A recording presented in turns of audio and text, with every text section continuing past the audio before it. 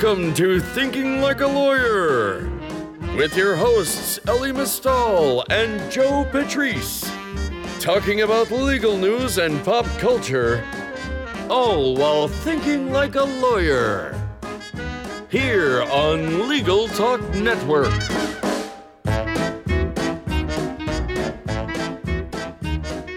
Hello, welcome to another edition of Thinking Like a Lawyer. I'm Joe Patrice from Above the Law, and with me, also of Above the Law, Ellie Mistal. I am drinking coffee at work that was brewed at work like I am an employee of a real company. Wow. It's amazing how standards in this kind of new Lochner era have fallen so far that having coffee at work is your definition of being a real employee. I have been campaigning for this goddamn coffee machine for 8 years, and it finally happened. And I know a lot of people in my office are going to say, it has nothing to do with you, Ellie. It was actually people that the boss likes that got the coffee maker. I don't care. I tried for 8 years to get this coffee maker. We have the coffee maker. I am drinking coffee. In the Trump era, this counts as a win for me. Okay, cool. So that's not what I'm pissed about today. Do you want to hear what I'm pissed about today? Oh, I'm sure we do. Okay, so I am a very good person, turns out. I've heard. And so Mostly from you. And so I have signed, and my mom, I have signed up to fly my own ass out to Indiana, where I have family, to help staff the voter protection hotline out in Indiana. Indiana's kind of a battleground state this year. Joe Donnelly is he's a Democrat trying to keep a seat in a red state. I've got family in Indiana, so I have a place to stay. So I'm going to help staff the voter protection hotline, which, is my kind of good deed for the election cycle. However, that means that I will not be here in New York to vote on election day. Now, it doesn't really matter. My district is not hotly contested in any way. However, I still want to, vote. But I have to figure out how to vote absentee now because I live in a state that has no early voting. Yeah. And this is a larger point here, right? Because as much as we want to complain about how conservatives and Republicans suppress voting rights, and they do, and they're horrible about it, when the Democrats are in charge, they do nothing to ameliorate these problems. New York State has been controlled by a liberal or a moderate conservative since like DeWitt Clinton. All right.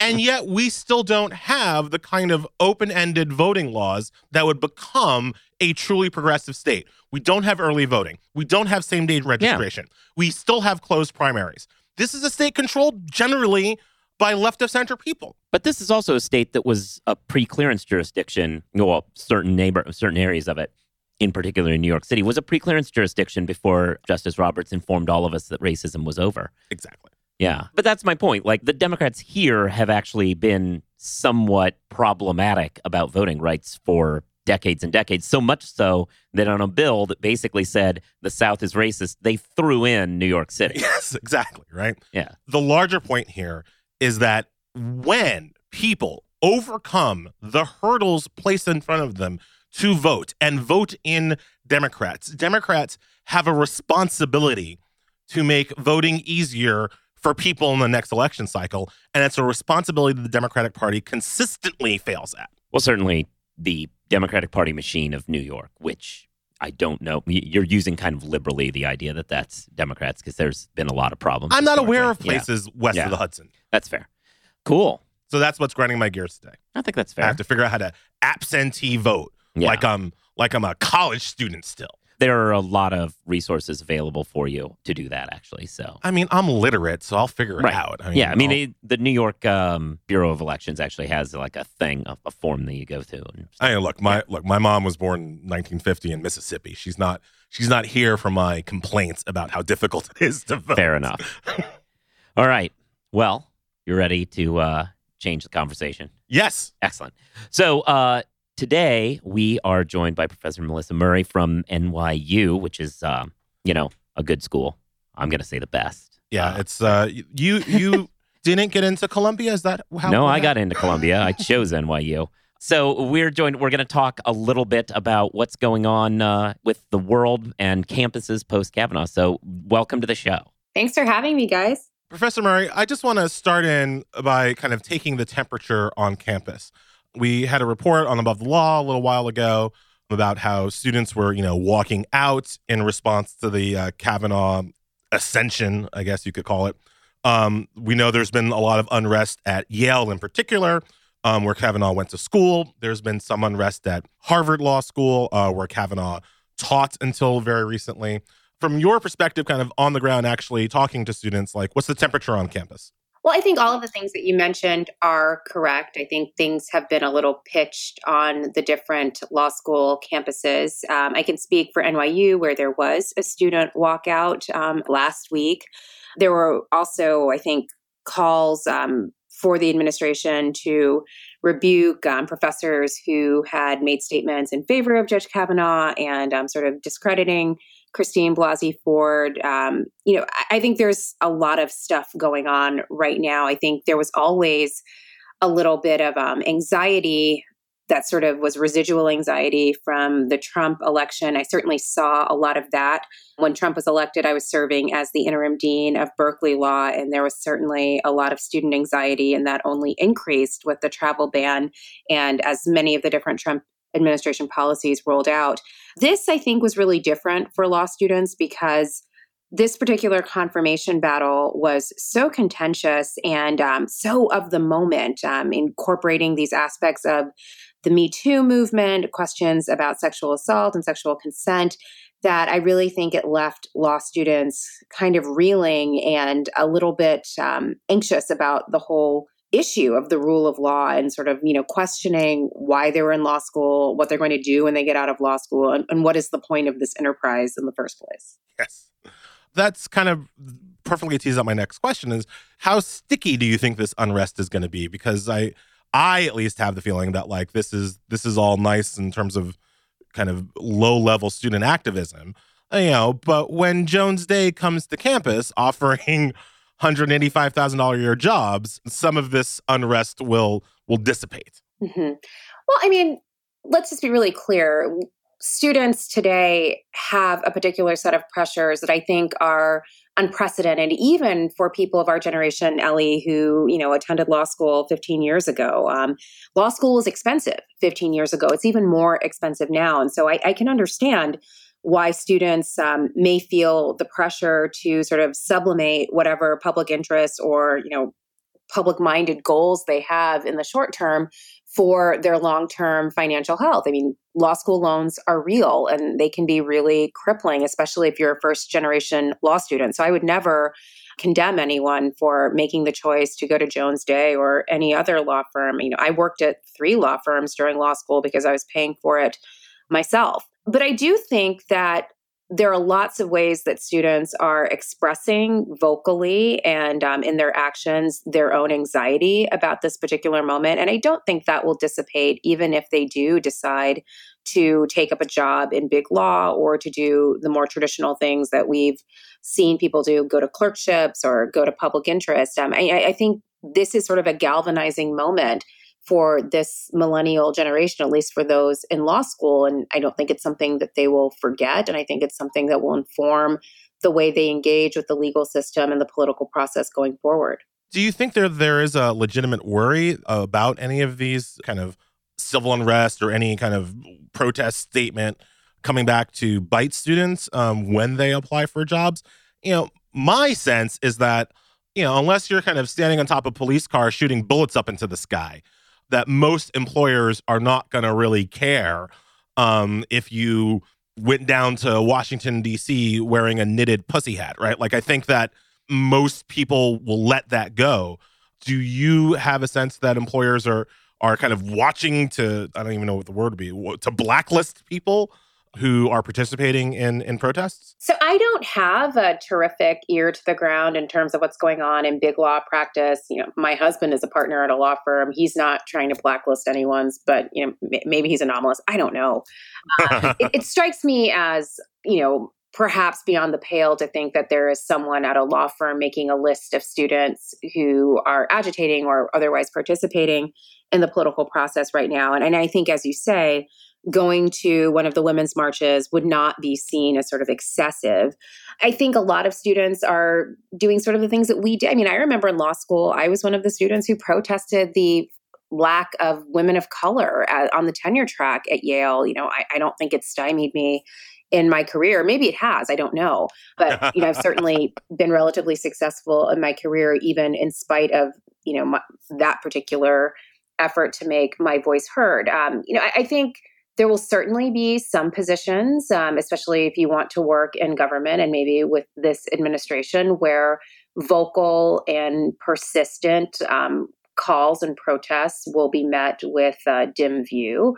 But I think, that would be the case in almost any administration, right? I mean, students have such a broad digital footprint, and employers can see so much of their lives because of what they're doing on social media or what's available on the internet that, it's just very hard to kind of sequester your personal life from your professional life. So I think most students, especially law students who are already a quite risk-averse group, are already, sort of thinking about what kind of public face are they putting forward. One thing that's come up a lot over the last couple of years now and been certainly supercharged by this administration is more administrations making statements about how protests, they don't like protests. People should be more civil. People should, sit and just listen to speakers who are invited to campus. There's and Sessions went to Georgetown and more or less said that he wanted to turn the FBI loose on people who heckled.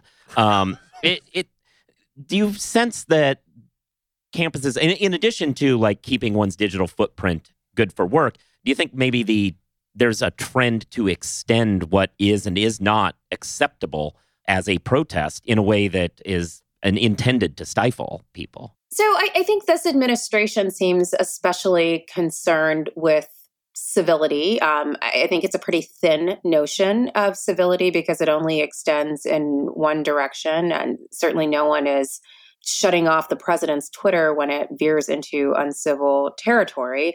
But I had a firsthand look at what protests look like and what student agitation toward particular speakers might look like when I was at Berkeley, where I spent 13 years of my career, a year and a half of it as the interim dean. And, I truly believe that we need a marketplace of ideas. I believe that those ideas should be diverse and that we should have speakers from across the political spectrum. I also believe that students have the right, and indeed, we should respect that right, to voice their objections to particular speakers. And as long as it's done in a way that doesn't cause harm and isn't unduly disruptive. I mean, I don't believe in a heckler's veto.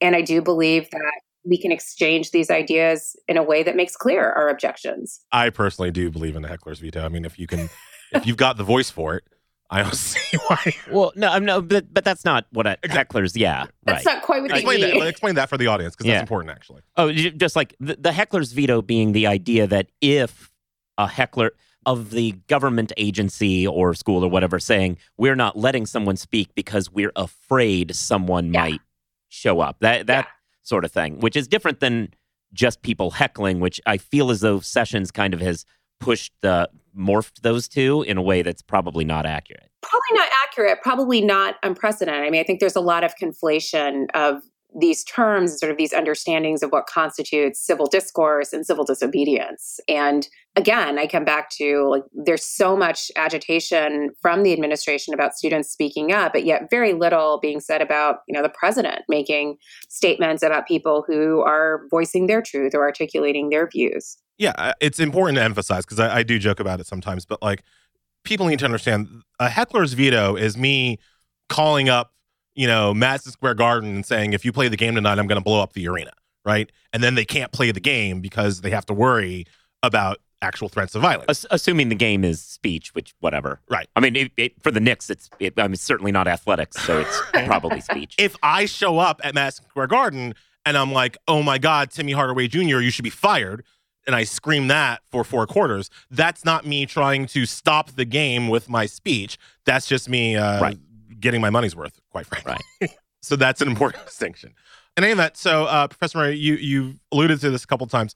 Joe is a proud graduate of NYU. You've now been at NYU for a while. You've been at Berkeley for a while. What's the difference? Because NYU has a reputation of being a very good school. Berkeley has this reputation of being a very good school with crazy liberals running around eating kale and all this kind of stuff.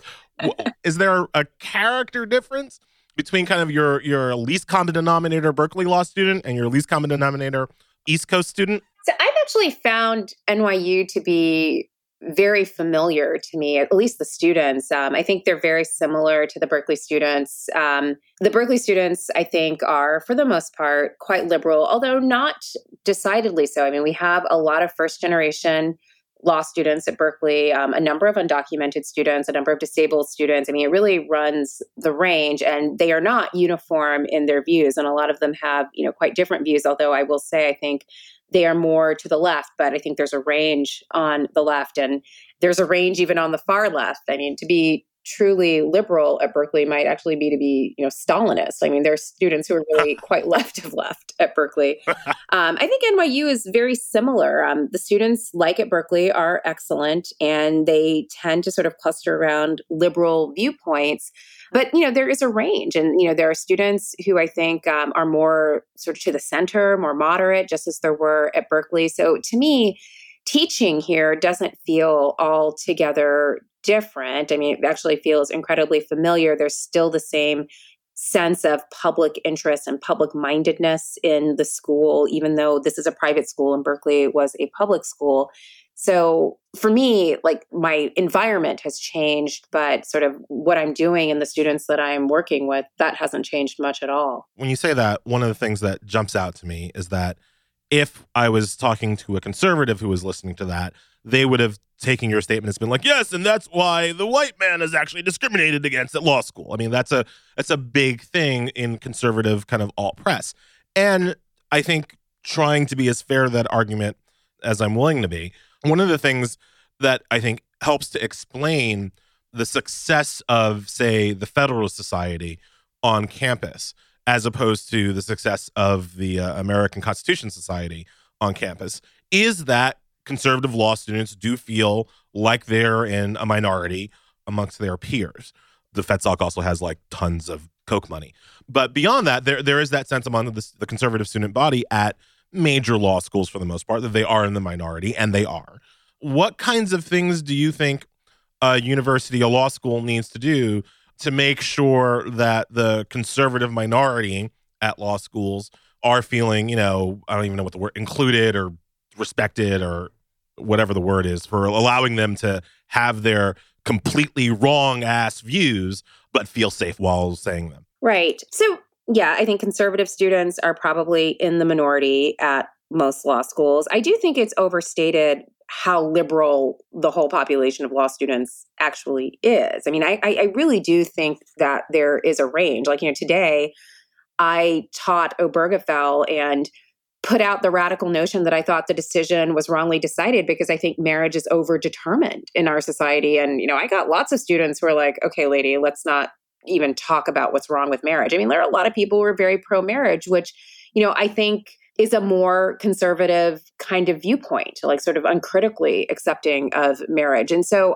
I just would not say that they're all to the left to the point of, like they're all leftist of a sort. I think there is much more of a range in all law schools. And in the same way, I think there's a lot of range in the conservative students. There will be some who are socially conservative, some whose conservatism is animated by religious principles. And then there are those who I think are more fiscal, small government conservatives, and those who are like sort of really libertarian and thinking about things just like get the government out entirely, not just small government, but no government.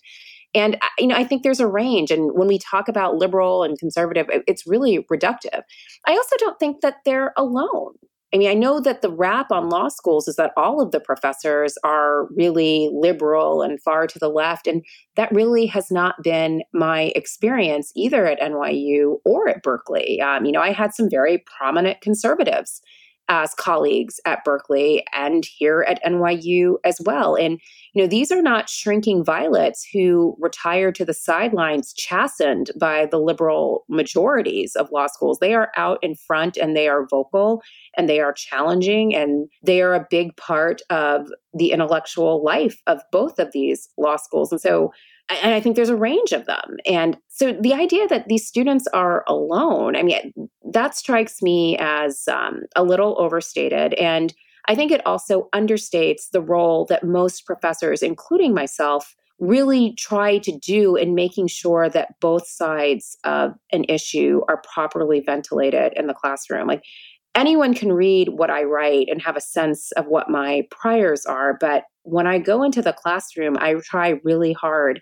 to challenge my own assumptions, to challenge the assumptions of my students, to make them take opposing viewpoints, and to really sort of get to the heart of both sides of a debate. Yeah, I've felt that the complaints that you occasionally run into out there where folks or conservative law professors are saying, oh, we need more intellectual diversity programs, which we've written about on the site, and the problems that I have with that sort of language, which I feel is kind of hijacking actual diversity concerns with basically that they want more friends in the break room.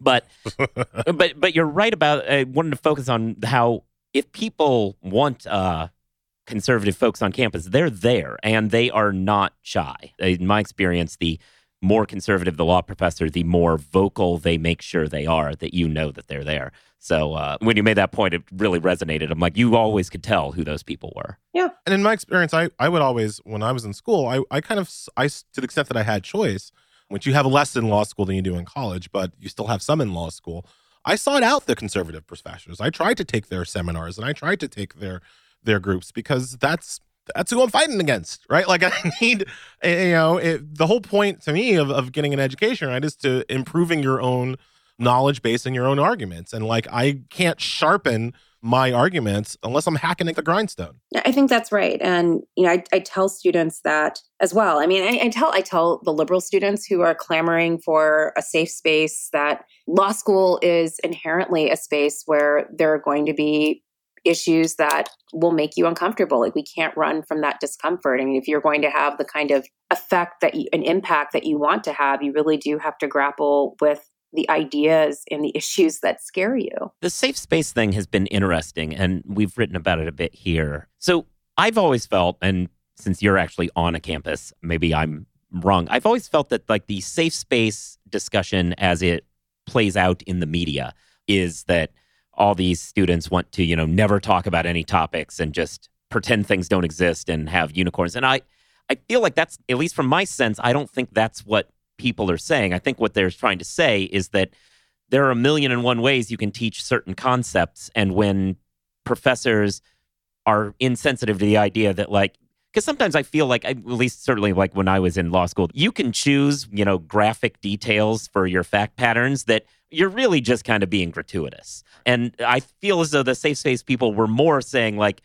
you can teach this concept 1,000,001 ways. Why do you insist on being gratuitous? Which I think is different, but maybe I'm wrong, and maybe it is everybody doesn't want to talk about it. But that's what I've always kind of sensed just from conversations with younger people. For those playing along at home, that was Joe Patrice talking about the N-word without saying it. No, Good job, Joe. Oh, it's interesting. I wasn't, but that's fascinating. And that is a good point because there are some instances that we've written about like that. But I was actually in my head, what I was thinking about were the now somewhat embattled professor who I won't name, who's talked a lot about how students don't want to talk about rape and crim law anymore. And I'm like, well, is it that they don't want to talk about that or that they don't want your fact pattern to be just the most lurid attempt at an SVU spec script? I think it's that. I mean, I think there's, again, a range. I mean, I don't think we ought to reduce all student thinking on this question to a single perspective. I think, they're actually quite varied in how they think about it. And I think there are a number of students who are quite thoughtful about this who, just object to what might be seen as a gratuitous and gratuitously triggering kind of explication of an issue. And, I can understand that. And I think that's fair. There are lots of different ways that we can present material and have the same pedagogical effect. But I also think that there are some students who object to the voicing of certain ideas, not because they object to the idea in principle, but because they may suspect that there's some sort of underlying other reason for the claim or the issue. Like, so for example, I've spoken about this in other settings, but one year when I taught constitutional law at Berkeley and we were doing affirmative action, a student who was a white student raised a question about affirmative action and asked, basically like whether or not affirmative action didn't just sort of detract from the achievements of minority students. Like, does it always sort of cast a pall on what other students are doing about what minority students are doing? And I, let him make this statement, and I engaged it because I thought it was an interesting counterpoint to what we had been talking about. And I thought it usefully ventilated some aspects of the court's jurisprudence, namely Justice Thomas's dissents from the affirmative action cases. And then later in office hours, I had a student who came forward and was really incensed and angry with me for giving that student a platform to say this.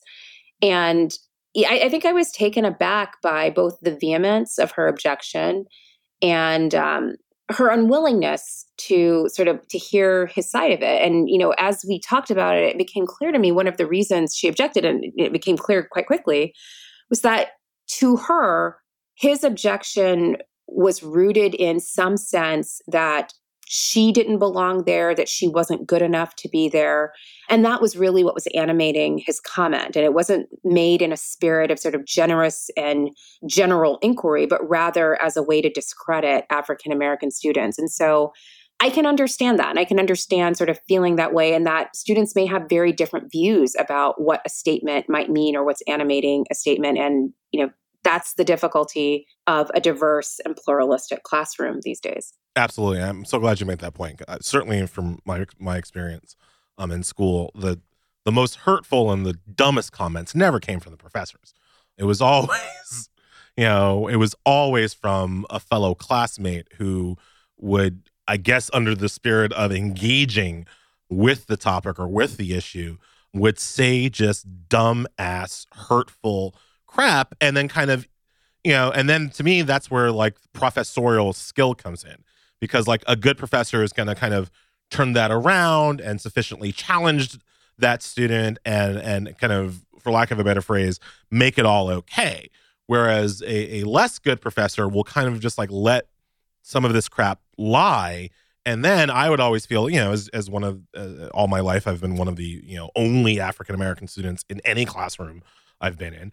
And then I would feel like I then had more pressure to respond to that student, or directly in class, in public, or later on after class, just to not let that statement hang out there, which was never fun for me because I usually hadn't done the reading. So, I'm always coming off the pace.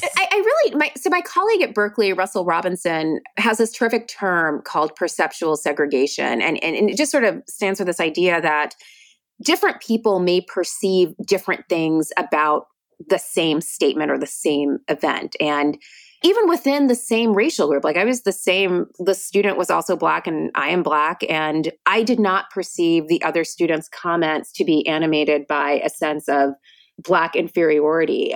But the student did. And, I think that relates to just the different positions we were in the classroom.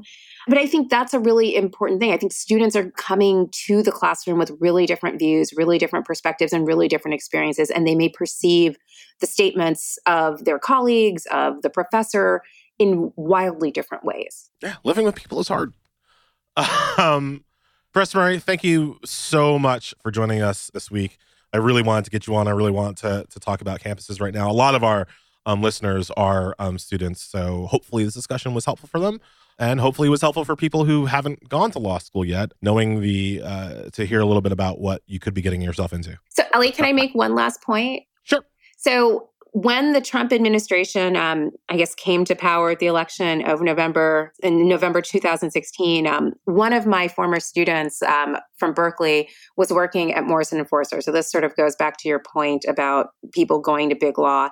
And she was so incensed by what she saw and about, the direction the country was going in. She quit her job at Morrison & Foerster, and with some other like-minded friends, they founded a group called Sister District Project that focused on statewide legislative races. And her whole point was, if we are going to change the political tenor of this country, change the policy, we actually have to focus on turning state legislatures to more progressive directions. And so she quit her job, started this organization, and they immediately began work trying to turn red legislatures blue. And I think it's such a great lesson for law students.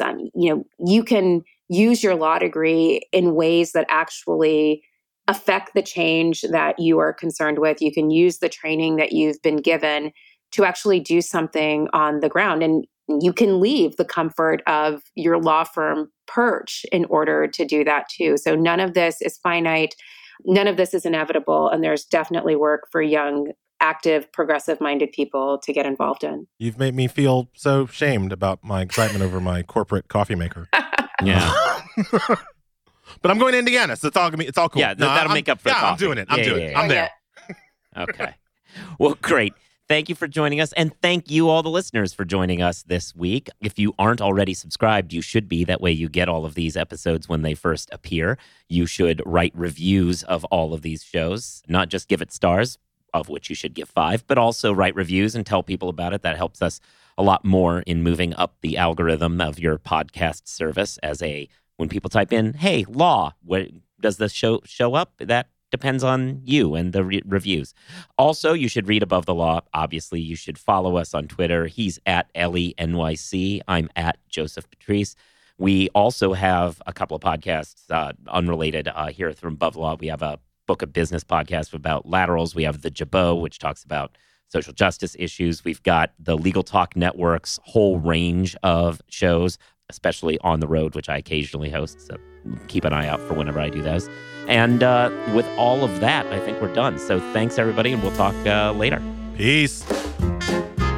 If you'd like more information about what you've heard today, please visit LegalTalkNetwork.com. You can also find us at AboveTheLaw.com, ATLRedline.com, iTunes, RSS, Twitter, and Facebook. The views expressed by the participants of this program are their own and do not represent the views of, nor are they endorsed by, Legal Talk Network, its officers, directors, employees, agents, representatives, shareholders, and subsidiaries. None of the content should be considered legal advice. As always, consult a lawyer.